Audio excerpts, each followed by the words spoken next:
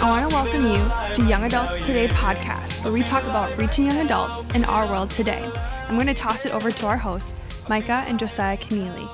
What's up, guys? Hope you're feeling alive right now. I'm Micah Keneally, and I want to welcome you to Young Adults Today podcast, where we talk about reaching young adults in our world today.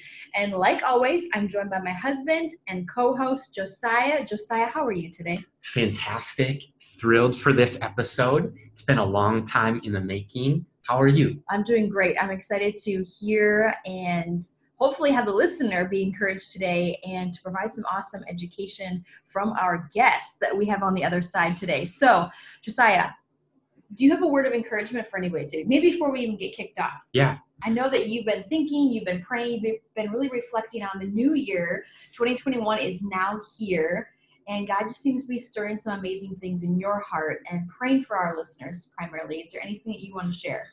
Man, I just think about, for somebody listening today, I felt this last night, not sure who it's for, but just the idea that maybe you're tuning in right now and needing hope, needing encouragement, needing joy, and your life and your faith is hanging on by a thread, and somehow you chose to listen, and we're just thankful that you tuned in. I don't think it's an accident.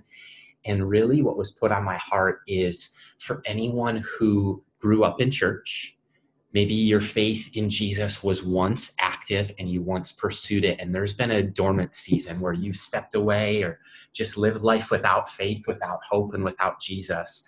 His arms for you are open today. That's right. And just felt that was super impressed on my heart, and want to let you know that his arms are wide. He welcomes you. He has a plan of redemption and joy and encouragement.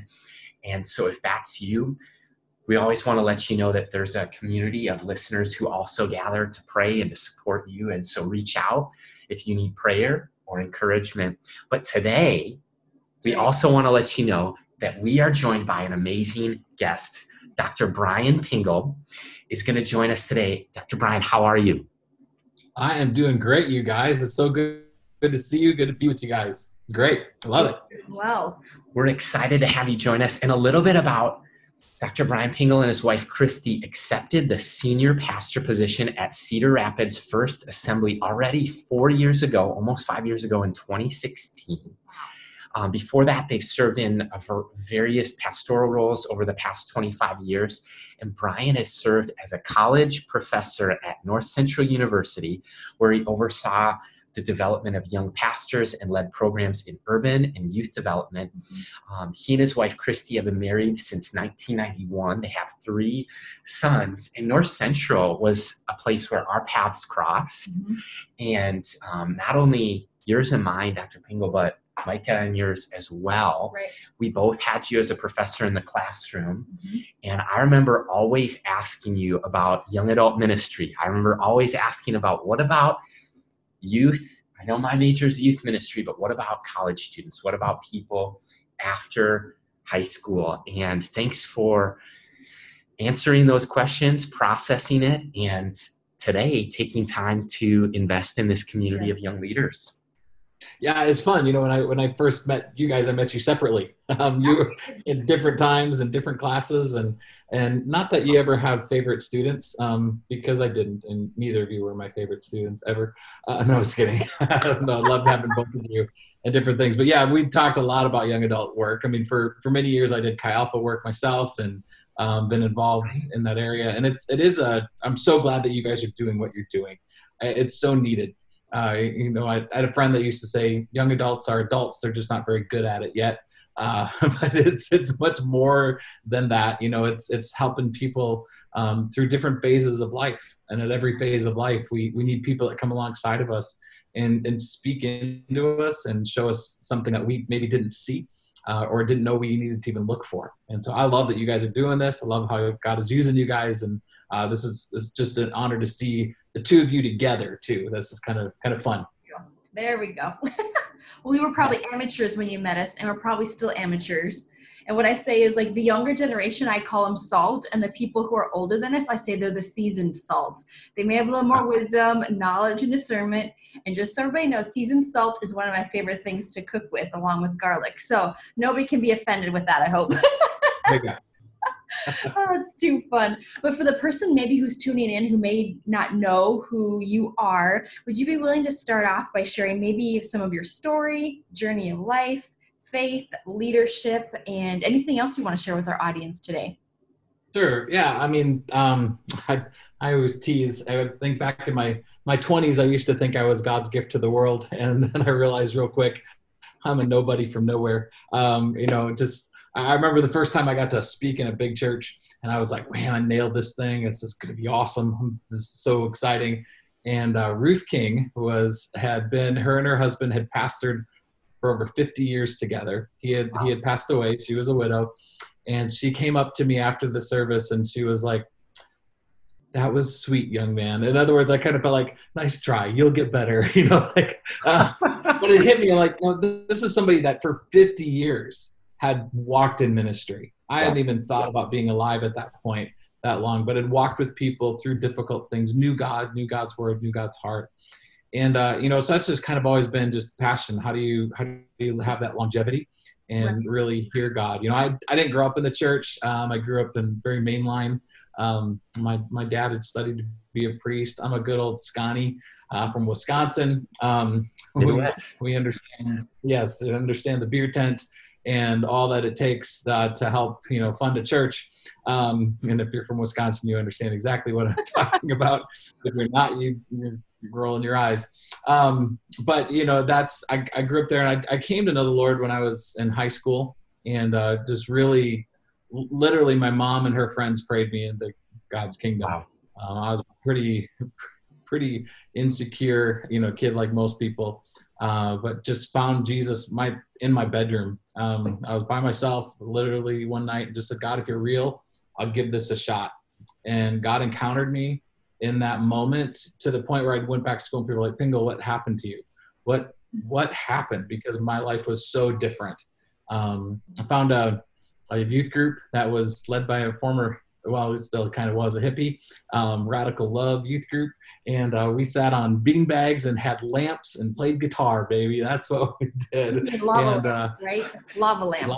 We had lava lamps and regular lamps just sitting on the floor, like no overhead lights, nothing. It was awesome. But then, God called me to ministry. I did myself. I went to North Central University in Minneapolis. I didn't know of really any other places to go. It was the only one I knew about. And so I ended up there and met my wife there, which was a good thing. So many people say it's a bridal college, but hey, when you have great people, you connect, and we partners for life. We've been involved, like you said, in lots of ministry. I think one thing about my life has been different is really up until this point, every job I've ever taken, I've taken a pay cut. To go from I've not done well at climbing a ladder. It was like every opportunity, it was kind of taking a step backwards in some people's eyes. But for God's eyes, it was always about where am I obedient, and where am I serving in the place that He needs me to serve, where He can get the most out of me, not where I could give the most for Him, but where could He get the most out of me. And that's led us to this point in the journey. It's been kind of a crazy journey to get here where we're at right now. We love it. We're in the midst of some pretty significant challenges, and some people know and don't know, but in the summer, there was this thing called a derecho, which is an inland hurricane that hit Cedar Rapids. We had 140 mile an hour winds for an hour, and it ripped the city apart. Yeah, just absolutely ripped the city apart. 100% of the people in our church all have significant damage. In our church, we had $3.5 million worth of damage. Just peeled the roof off like an orange, dumped water inside. So on top of all the other fun stuff, but God places you in times, and that's what leadership's about, is learning how to respond and to see clearly in the midst of chaos. And that's what we all strive to do and try to work through and make things happen. So yeah, we're loving life. It's complicated, but we love it and excited about what God's doing. It's amazing. And so many young people we know who have just been a part of Cedar Rapids First just tell us amazing things, love what God's doing there. And yeah, crazy about the storms and just a citywide thing for sure. But I love that your heart is to serve and to lean in and pray and respond with worship and just give people an opportunity to rally around the heart of Christ and rebuilding together. And I remember when I was at North Central, one of my favorite classes and topics was, I think it was called Adolescent Psychology and Counseling. Mm-hmm. And I just look at the situation and scope of 2020 into early 2021 when this episode is going to be dropping. I look at, man, what a mental health crisis there has been already. And then you enter a pandemic and loneliness is at an all-time high, anxiety, depression, and just mental health challenges for all ages, and then especially for young people. Mm-hmm. It just seems like there's a crisis on our hands. And when discussing the importance of mental health, which mental health matters so much, by the way, you've taught us to ask 4 questions with regard to mental health. Can you dive into like what questions do we as leaders need to be asking and then answering in terms of psychology and mental health? Yeah, I think that's critical. I was just 2 weeks ago here in Iowa, they did a statewide, they've been doing some like this, but panel discussions online on mental health issues. And I was invited to speak to one of those. My doctoral dissertation was all on mental health and families. And, it is critical. I am at some point we're all going to be incredibly saddened when the official statistics come out for the mental health state of what's taking place right now. And we have somebody in our church that works in, that aspect of one of the local hospitals. And the number of teenagers that are there that have attempted suicide on a regular is just off the charts. Mm-hmm. Through the roof. I'm hearing it all across the country. And, when people are going through something like this, one of the things we always feel like we're alone. And we don't think other people understand the dynamics that are taking place. And I think a lot of your listeners and people, we find ourselves interacting with people that, man, things aren't quite clicking right. And I think we were referring to, I love teaching that class because I really felt like it was what I was called to do. But it was to come alongside people and say, when something happens, do you understand your role? I remember I got a call several years ago, student that went through the class and, had been working with some people that actually watched several of their friends drown right in front of them. Like one of the most horrific things that you can do. And they're like, Pingel, I was just so excited I was grateful that I had training behind me, that I knew what my role was in that position. Because otherwise I would have been blown away, And so I think, simple thing that you can do whenever somebody's, hey, what do I do when someone's going through a tough time? The 4 questions are really simple. One is just ask, why am I here? Yep. Why am I here? Because I'm a friend, because I'm a pastor, because I'm a leader. What brought me into this conversation right now? And you have to pay attention to that, because otherwise you're going to miss, kind of the key dynamics of what's happening. Hey, if I'm a friend, I'm here because I'm a friend. If I'm a leader, I'm here because I'm a leader. I've got something to offer and I'm here for a reason. Second question though is then, what do I have to offer this person? What do I have? Yep. If you're not skilled, sometimes we have even those of us that have had a lot of training, and I'm in a conversation in a grocery store, I'm texting a friend. I don't have a whole lot to offer right now, but what do I have to offer? Maybe I could listen. All right. Maybe I can just be an encourager. Maybe I can just be a friend, and I can offer prayer. I can always do that. I think it's one of the most underestimated things that people run into. How many times we have somebody's going through something and we don't just stop and say, hey, can I just pray with you right now? Right. Like all of us can offer that. You don't have to have wisdom and fix their issue. In fact, if you try to fix the issue, you're missing the whole point. I can be there. I can be present. The third question is really, what does this person need? And it takes a while to listen. What is it that they really need? Sometimes they just need a hug. And how many, in the midst of, pandemic, a lot of us need hugs. We're missing it. We're missing a kind word. We're missing conversation. Maybe they just need to be listened to. I think most people, you just listen to them and they're going to be okay. That's what they needed right there in that moment. They didn't need someone to tell them what to do. They didn't need wise words. They didn't need incredible counsel or incredible all the wisdom that you think you have. And then the fourth question, I think, is one that most people miss.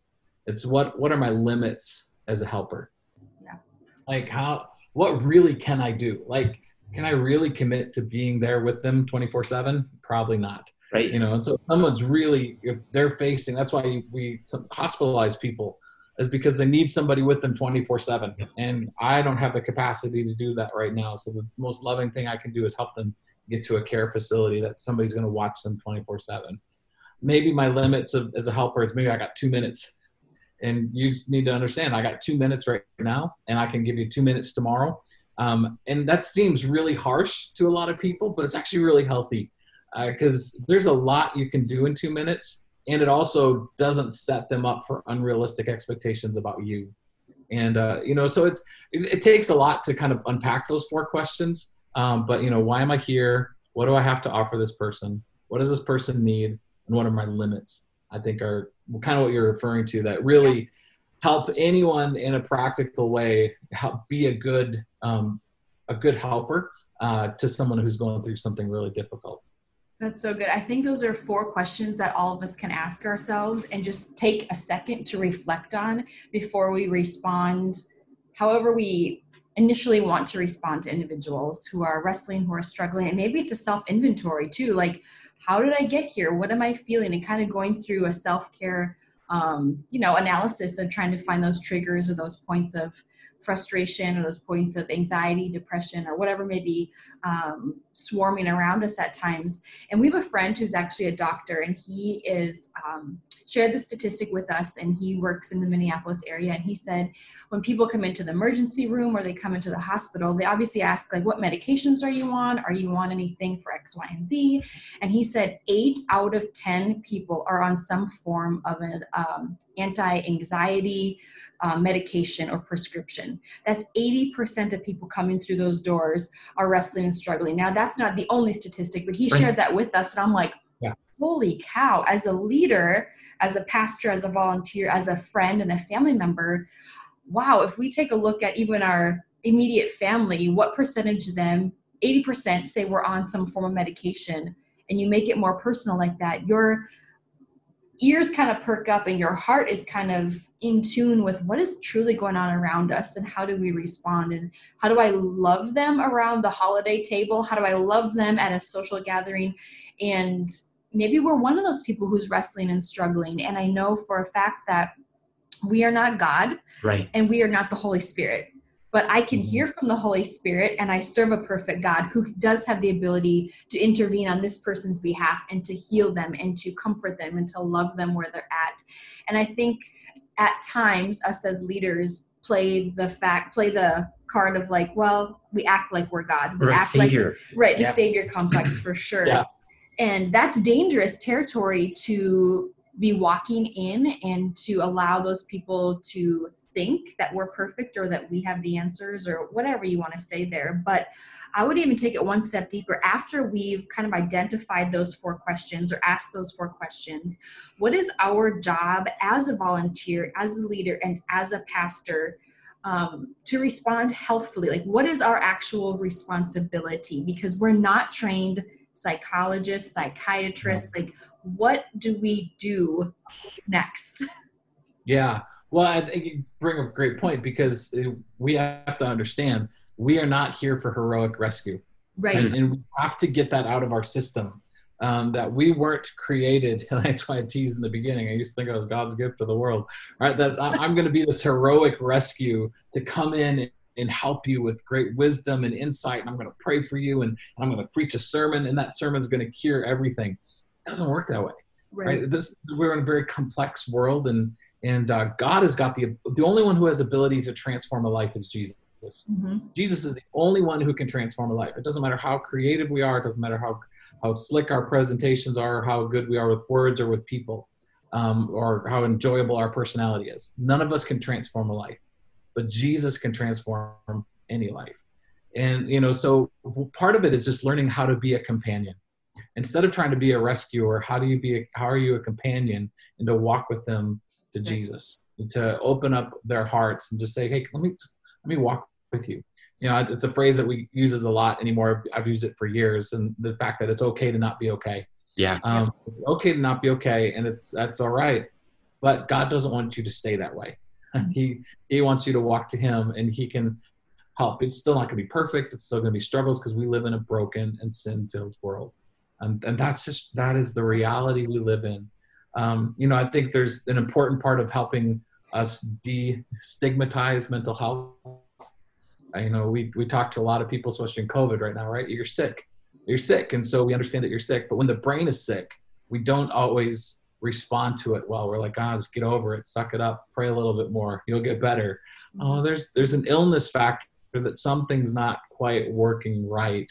And how do you help people take that balance and get healthy? And I agree with that. I think Jesus is the one that brings the best health into our minds, into our beings. You know, one key verse for me in my life, I memorize, I say it often, is right in Philippians 4, don't be anxious about anything. So good. But everything through prayer and thanksgiving, present your requests to God. And the peace that passes all understanding will protect what you feel, your heart, and your mind, what you think. Right. That, you know, that we learn to say, I need God's peace in this. It isn't about me making the decision. It's me coming alongside of them. So yeah, I think, Mike, what you're talking about, it's critical, because we have a lot of people that just letting them know it's okay to not be okay. What it does is it pulls their defenses down. Right. It's okay to not be okay. You don't have to be perfect. I'm not perfect. If you only knew, I've known these two back when, right? If you only knew. You've been married long enough now. You know that each other is not perfect. And the dynamics that just come with, no, it is. But we serve a God who loves us in the midst of our mess, who died for us in the midst of our mess, who's passionate about us and wants to fill us with his Holy Spirit in the midst of our brokenness. Right. That's, to me, the most beautiful redemptive aspect of the gospel. We can, in our messiness, in our brokenness, those that are struggling with legitimate mental health issues, right, that their story's not done being written. God's got a long journey with them, probably, because there's some things that are really hard when your brain isn't always triggering your emotions in a healthy way. But God can come alongside, and God can bring transformation.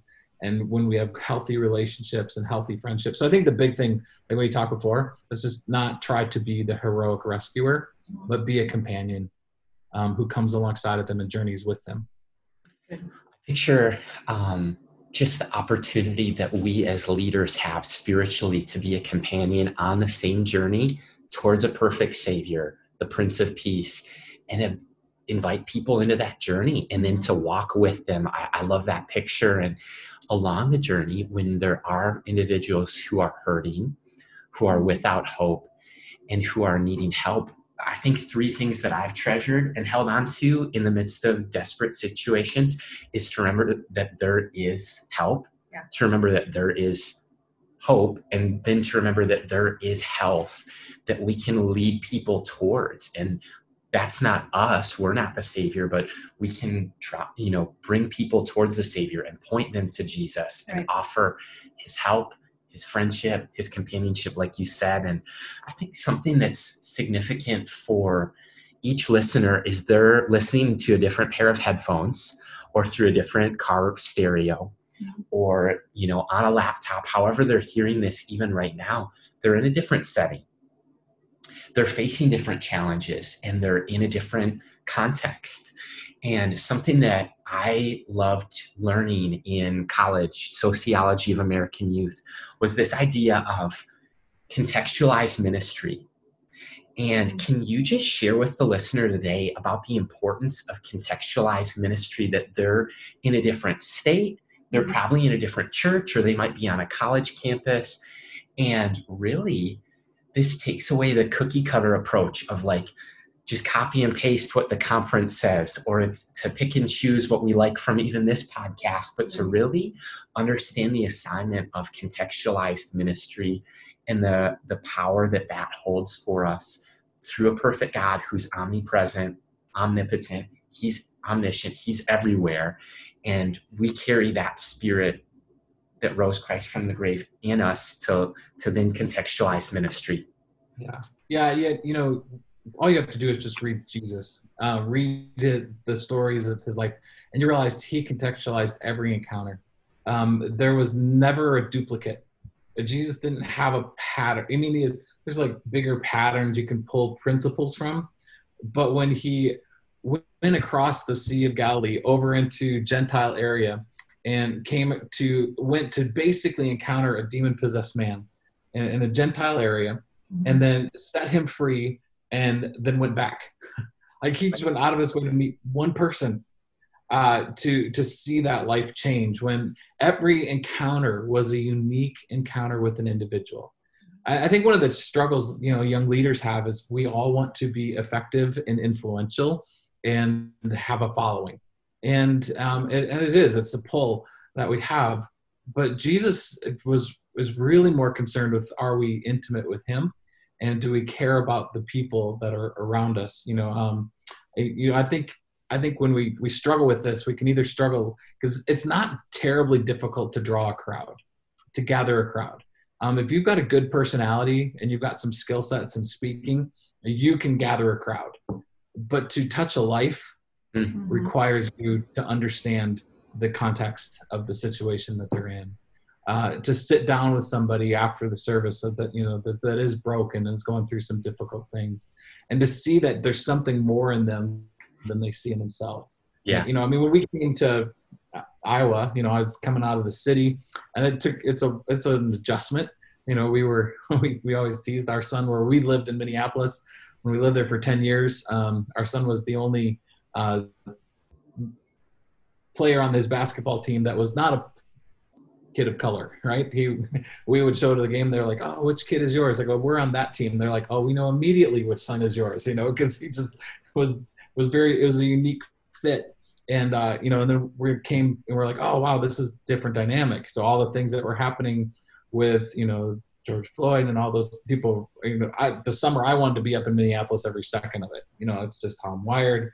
It was right but down from where I worked. I had to have those conversations differently here, right? Because there wasn't the same experiences. There weren't the same dynamics. We're probably pretty significantly diverse church in the context of an Iowa setting. But, it's still different of understanding the people, understanding their history, understanding their journeys that they've had, and to bring people along. So, contextualization is tough, Michael, when you're talking about it, because, I think back over the years, I was a Chi Alpha director, youth pastor in Nebraska. I was a big fish in a small pond, with hundreds of kids, and worked at college, then went to Wisconsin, and everything we did in Nebraska did not work.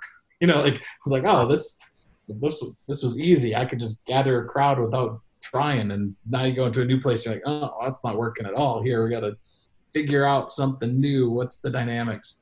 And so it takes time to get to know your city. Right. It takes time to know your people. It takes time, and so it's work. I think what it is contextualization is work, and it's helping realize to think small in order to achieve big things. And that takes, not everyone has it takes a while to get that in your system, because we like the big, and we like the big following, and we like the big responses on social media and all those kind of things. But that doesn't necessarily lead to transformation. And God's called us just to be intimate with him and to help him lead people to transformation. Yeah, that's so good. And Dr. Pingel, you have been a professor. You're obviously a father of 3 boys. You've been a part of Chi Alpha, different roles. You are considered a doctor now, all these different things, a pastor, a lead pastor, primarily what you're doing right now. And we know that that is important for your children. You've probably seen it as they've grown, the importance of the church being able to connect and reach their hearts from a very young age to maybe a young adult age. And we would just love to hear your thoughts on the importance of involving the next generation, as well as helping them discover their faith in the walls of the church. Like, how do we do that? How do we do that well? And if you have any thoughts about that, why is that so important to reach the next generation? Yeah, it's critical. I think it's a biblical mandate. I'd say throughout Scripture, we're to teach the next generation. And it's not given. There is no given, even as a parent, our kids have walked through some pretty tough things, and I couldn't protect them and I couldn't keep them from it. And it helped me, I had to realize, like God in the Garden of Eden, nothing's guaranteed. Here's God, the perfect father in the perfect setting in the perfect environment. Wow. And his children totally walked away and commit murder and abuse and, all the things that you just hope would never. If it's going to happen to God, we're going to deal with it in our lives. Yeah. No one's immune from it. Doesn't matter how good of a parent you are, because no one can beat God and his parenting skills. And yet he still dealt with it in the brokenness of this world. So, it is critical. We can't take anything for granted. We have a core value here at our church. So we have some that, we put up on the wall. And one of them is really, we measure our effectiveness by the faith of the next generation. So that's core for us. Like, hey, we think we're doing good as a church, incomes survived COVID and we're surviving the storm and the rebuild. But I'm like, but how are our kids? Wow. What's the faith of our teenagers? What's the faith of our students? What's the faith of our young adults? But 2 weeks ago, I did a baptism service and a young 19-year-old guy to get baptized, and love how Jesus is just coming into his life and changing him. But if we don't have an environment for him to connect and to grow spiritually, it doesn't matter all the other good things that we're doing. That's critical of how do we help people grow and change. That's a key component. So for us, it's just one of the things I just told everybody. It's part of it. I was a youth pastor for forever and then worked with college students for forever. It's always about the next generation, because that's critical, what we're about and what's taking place. And yeah, so, I think when we came here, we had, it was an old church, so this is a church that's 80 years old. A lot of people like to plant, and that's a great thing. I love people that are planting and making things new, because you can reach new. But we really felt God called us to take something old and to change it and to help change, And so one of the things we noticed right away was our 19, 20, 25-year-olds all felt totally alone. Like, they were at church, but none of them knew each other, because they didn't see them in leadership. They didn't see them in action. They didn't see them in positions, And so it's one of the things we did is we started a group in our home, and we said, I'm going to invite all the young adults into our house. Everyone, hey, come on, I want you over our house. Come on, I want you over our house. And every time we met somebody, and all of a sudden we had 30, 40 people in our house, and they're looking around, they're going, we had no idea there were this many of us in the church. They just had no idea. And some of the best friendships have come out of that. And then new people have moved in that have just graduated. We have a large engineering company here in town that attracts some of the brightest, from different Purdue and Iowa State, which is a great engineering school, and North Dakota State, and Midwest engineers. They come, so we got all these 20-year-olds showing up in the community, and we're like, we got to tie them in relationally. Yes.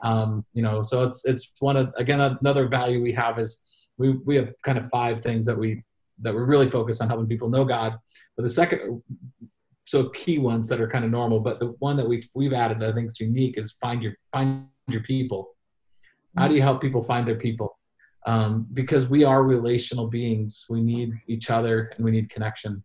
So yeah, that's working to make that happen. I worked a lot with Kara Powell and the transition, Exactly. kind of how do you help people transition from high school to the next phase in life, and did some other things separate from them, but kind of shared paths.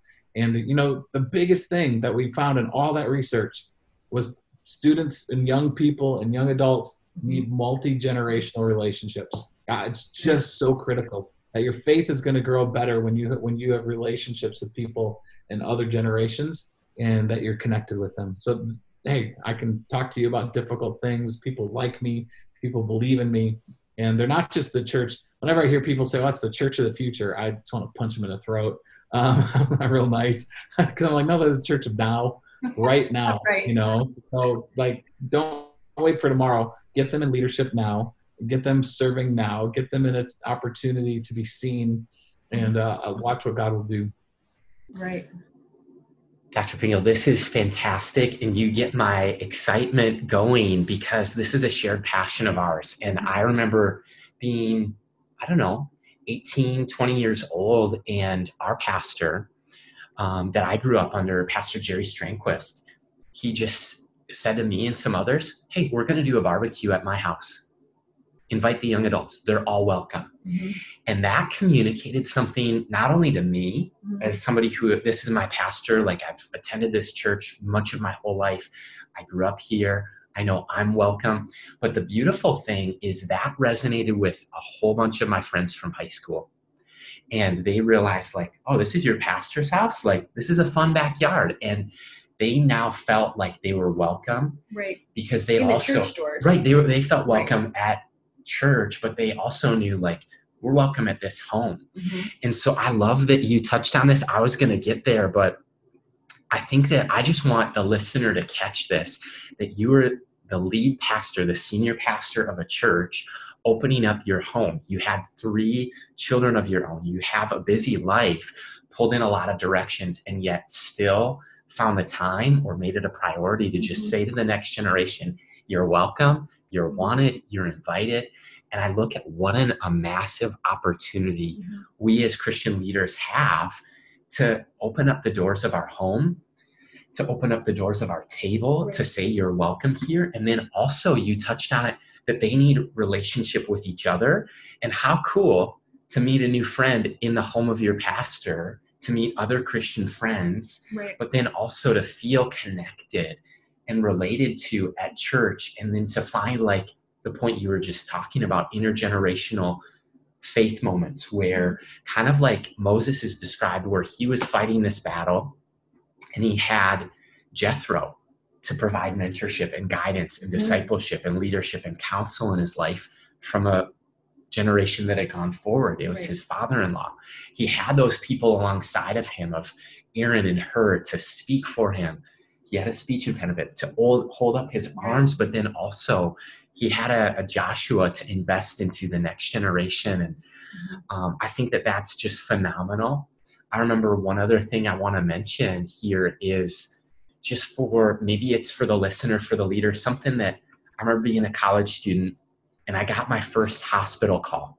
I'm interning at a church and I'm like, Dr. Pingel, what do I do? What do I say? Like, I'm about to go right now. What do I do? And you're just like, be a non-anxious presence. Yeah. And so I show up at the hospital and I park and I just start walking slowly. And now every hospital visit, every tough situation, I mean, there's been tragedies that have happened in our church and in our ministry and in people's lives. And to just show up and to realize that my anxiety as a leader cannot be present right now. I get to be a non-anxious presence. And that's something you taught me. And I just hope that the listener can catch that today, that whatever journey you're called to walk with, and to walk with people, you carry the presence of God, and you don't have to be anxious. You don't have to be nervous or afraid. You just get to be a non-anxious presence. I don't know if you'd want to say anything on that, but that was so key to me as a young leader, to not be overwhelmed, because I was a little nervous. I was a little overwhelmed. It should be, right? I mean, you're like, I don't know what to offer. I don't know what I'm doing right now. This is crazy. And somebody's going through something really difficult and they need something that's bigger than me, you know, and that is overwhelming. It's honestly, it's the reason why I kept going on to school, you know, and because I remember the first time I did a hospital call by myself as a young pastor, and that what that means is then the lead pastor goes, hey, there's somebody from another church that needs somebody to go visit them. You go do it. And so I was like 22 years old and I got sent down to the hospital to visit somebody whose mom is on her deathbed. And I had no idea what I'm walking into. I went home, put on my suit and my tie because that's what you did. And I didn't know I was so nervous every step of the way. I walk into the room and, you know, the guy who called about his mom is older than my dad, right? Grandma that's dying is older than my grandparents. And here I am, a kid walking into this situation, and you could tell they were panicky. She was in pain. And I honestly, to this day, have no idea what I said while I was there. I don't remember any of it. But I do remember that I just kept praying. I'm like, okay, God, I need you. I need you. And I did get to pray with her and her husband to receive Jesus for the first time in their lives. The presence of God just showed up in that room in a powerful way. And I was like, okay, God, you worked in spite of me because I was a mess. And, but then to learn, well, how do I create an environment in my life that God can use, that he can be more evident. And I love that phrase, being a non-anxious presence, because I think it really does help us. People don't need more craziness in life. I use the phrase, sometimes people will emotionally vomit on you. Yeah. And as your parents, right, and parents of little ones, you understand that when your little ones just throw up on you, because it happens all the time, that you just take it, you clean it up. You don't go, you don't overreact to it. It's just part of it. Is that what Micah does? But learning how to just be a non-anxious. No, it's just part of it. It's just part of not being healthy right now. I'm not going to worry about what you said. I'm not going to try to fix all your weird theology and your weird things that you just brought up in this moment. I'm going to be a non-anxious presence, and we're going to deal with the real issue, because a lot of times people are going to spew other stuff in those moments, and they're really not the core issue that they're dealing with. And you've got to ignore those, or go past those, or just deal with it later and help them deal with what they really need right then and there. Yeah, I remember years later, I went to a hospital visit, and I'm on the elevator, and I'm going up to visit somebody, and the guy that's in the elevator with me just turns to me and goes, "So what do you do? Why are you here?" And he had a really weird, inquisitive look on his face. And I was like, "Oh, I'm a pastor. I'm coming to visit somebody." He goes, "I could tell by your demeanor that I was one professional speaking with another professional." He was the chaplain at the church. That you understood your role, and you understood you had a purpose for being there. And it was such a night and day difference from when my suit and tie. And I wasn't in a suit and tie at that point. I was just me, but I knew my place. And I knew that in that moment, I'm visiting somebody that needs something bigger than me. And all I'm doing is I'm just carrying God's presence into that room and letting him care for them and do something. Because when they're in a hospital, when they're in those situations, they need Jesus. And that's much more than what I can be in any given moment. Yeah. Great. I just think that's a great reminder for myself and for any of the listeners, hopefully, that can relate to that, is to recognize that we need to depend and have that dependency on God, not just in the hospital visits, not when we come up against things that seem bigger than us, because God should be involved that intensely in every single decision throughout our daily things, throughout our walk, throughout our ministry, throughout our friendships. And not to say that you need to be intense, but I mean to recognize that, we aren't God's best thing on this earth. We're not walking around like we have it all together, we know it all, but we're constantly depending on the presence of God to go before us, the Holy Spirit to prompt and speak to us, and for God to use us in those situations, good, bad, ugly, beautiful, whatever it is. We don't know. God can take any bitter thing and make it a beautiful offering back to him. And it's just a great reminder of, as a leader, that we can be a thermostat, and we can, set the tone and set the temperature in any room to walk out in the authority that God has given us with confidence, but also just taking that breath to be relaxed and to know our role, exactly what you said. And we've reached one of our favorite parts of this episode, Dr. Pingel, that we ask 5 questions in 5 minutes. It's called 5 and 5. So fun. It's a rapid fire. You are ready for the challenge? Ready. All right. I'll go first. Is that good? Go for it. Ladies first. All right. Question 1. If you could describe your soul in this season right now, what 3 words would you use to describe it? So I've actually been using these 3 words a lot lately. It is challenged but confident. Ooh, great. Challenged but confident. All right, because there's a lot more than I know what to deal with in a lot of these things. But I'm very anchored, and I know that God is leading, and I know that God's taking this. And so, hope is not a wishful thinking word. Hope is anchored in the presence and the reality of who God is. And so that's why I challenged but confident. Those are my 3 words. That's good. Amazing and inspiring. And I remember something that you said to me when I graduated college, that I did not feel qualified or like I had what it took. And I remember getting a card in the mail from North Central, and you and the team had signed, "You are enabled to create and change culture." And can you talk for maybe the person, this is off script, but just popped into my head, like, can you talk about what does it take to create or to change culture? Yeah, in 30 seconds, right? It's really what we're called, culture is repetitive. One of the things about humans like to create rules and then bind ourselves to those rules we create. And, culture is helping people become some of it, and changing culture is being free from rules that don't have meaning in their lives. And so it's I think one of the great ways to change culture is grace and forgiveness. And then not taking things overly seriously. Oh yeah, that's a great idea. Cool. Just not having some fun with some things, and not taking, that's what we had to do here.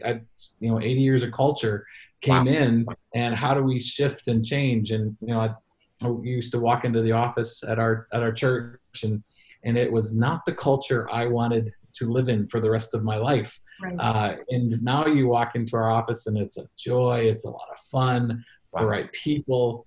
And it just takes one, noticing the things that you want to notice that are right, and building upon them, and then finding the right people, that you can come alongside and catch the vision. Culture shifting is vision casting. It really is. We've got to be able to talk about a preferred future. This is what we're going to be. This is how we're going to work. We're not bound by these old rules.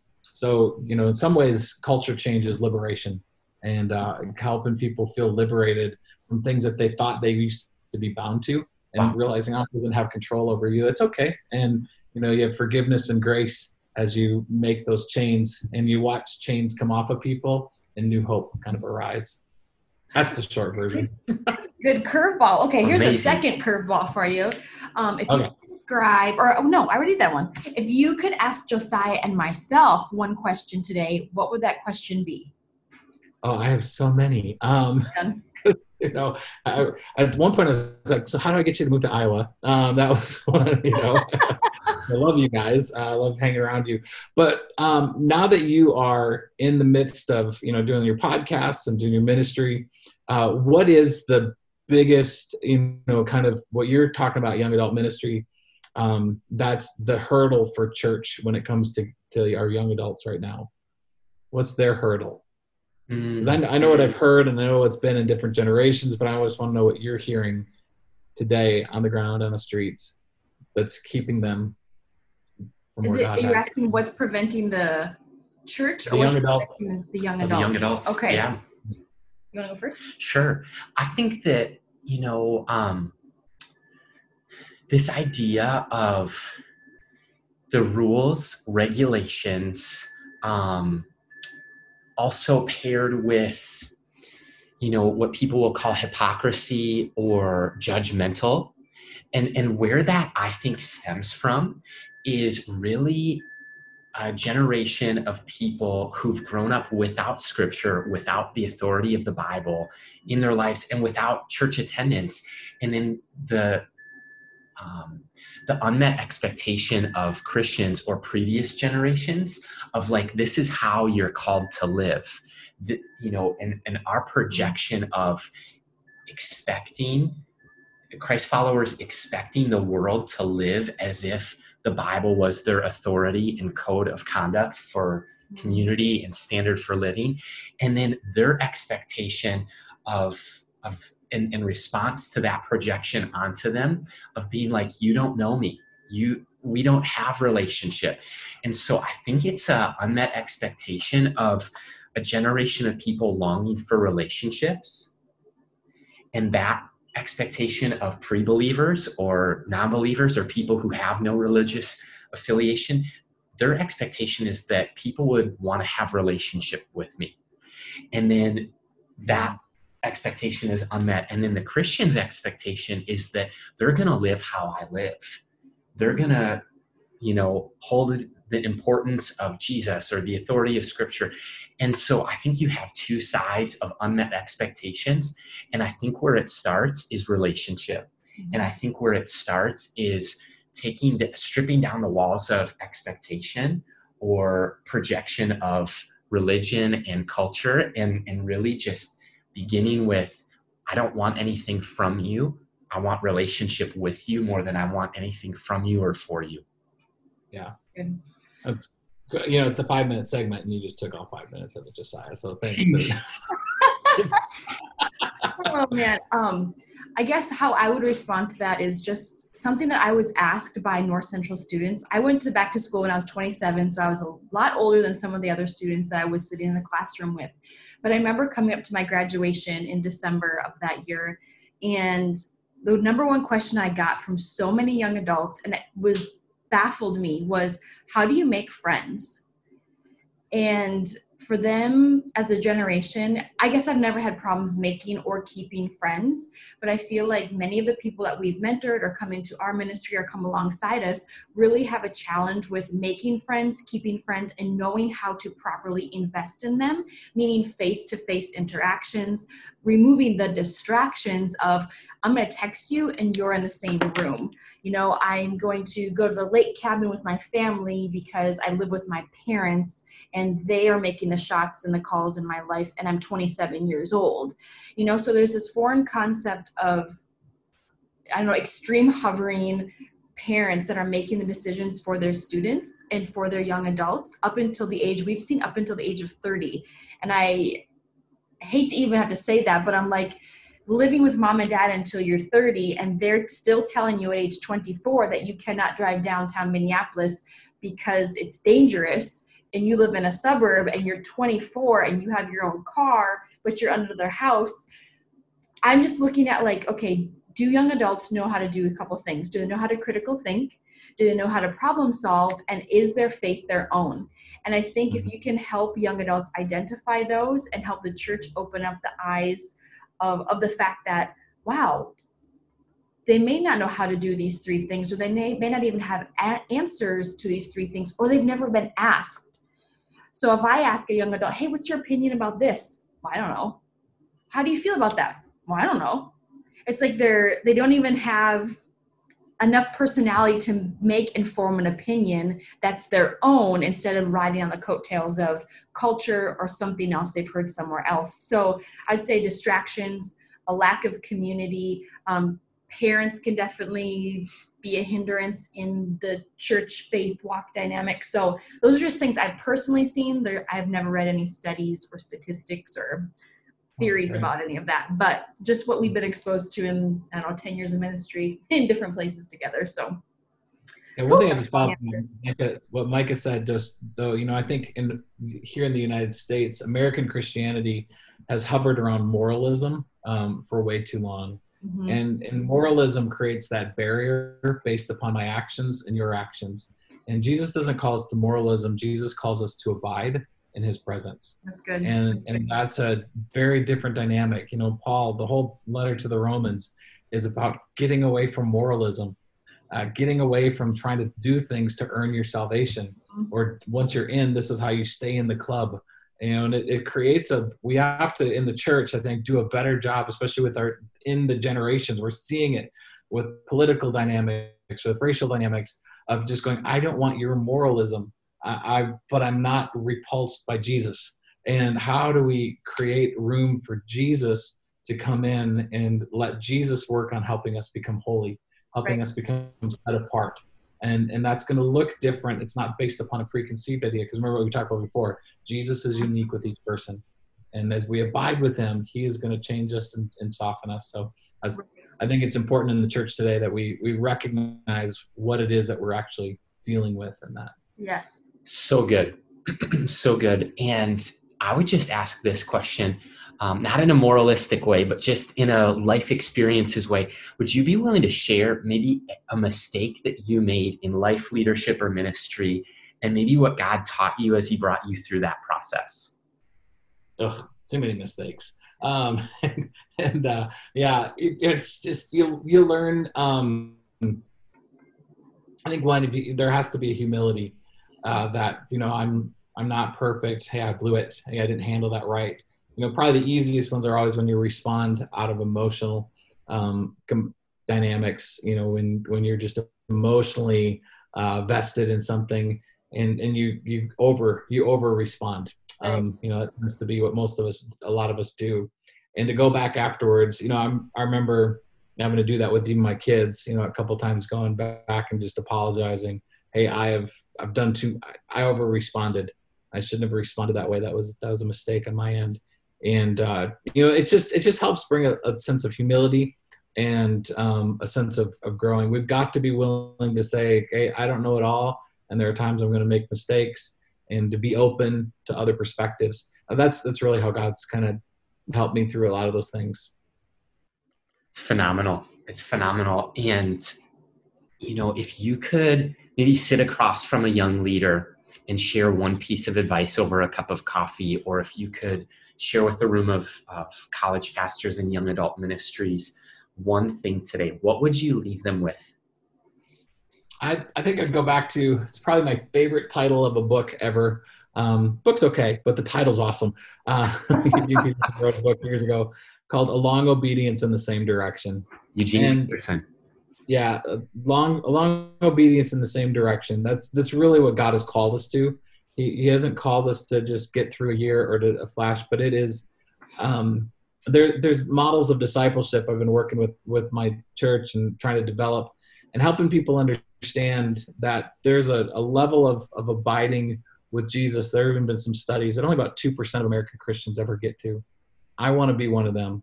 I want to be one of those that is so comfortable with the mystery of God and with the uniqueness of how God works that just blows me away, that I'm confident no matter what happens. And, and that only comes through abiding and letting him use you to take risks and to have a long obedience in the same direction. Almost every Christian, we're going to hit walls. And most Christians in the United States, what I've noticed, and when they hit those big spiritual walls, quit growing because it comes out of, they have to switch from understanding what is it just to do things with God or for God to just to be with him with no other expectations. And we say that a lot in church, but the truth is we don't really get it. The depth of what that means escapes most of us. And so that's why I'd really encourage have a long obedience in the same direction. Where you are with God right now, he wants to take you deeper than you can ever imagine where you're at now. And that takes time, and it takes commitment, and it takes going through really, really hard things in life and learning to trust him in the midst of the most difficult things, knowing that everything can be shaken, but he will never be shaken. So.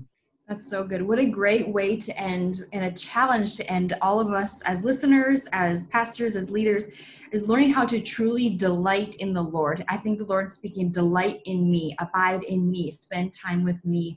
And we don't know how long we're going to have on this side of eternity, but to embrace every moment, embrace every conversation, embrace every prayer and trial and tribulation, and be able to rejoice in the fact that God is in control, and we need to kind of let loose of those reins at times. So, Dr. Pingel, thank you so much for joining us today.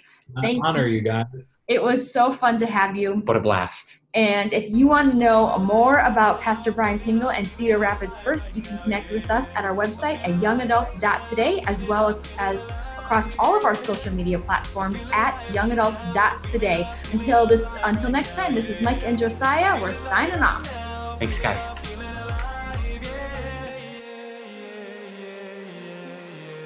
Thanks for listening to today's conversation on the Young Adults Today podcast. If you enjoyed today's episode, go ahead and subscribe, rate, and review this podcast. Right now. Plug me in, I'm getting charged up right now.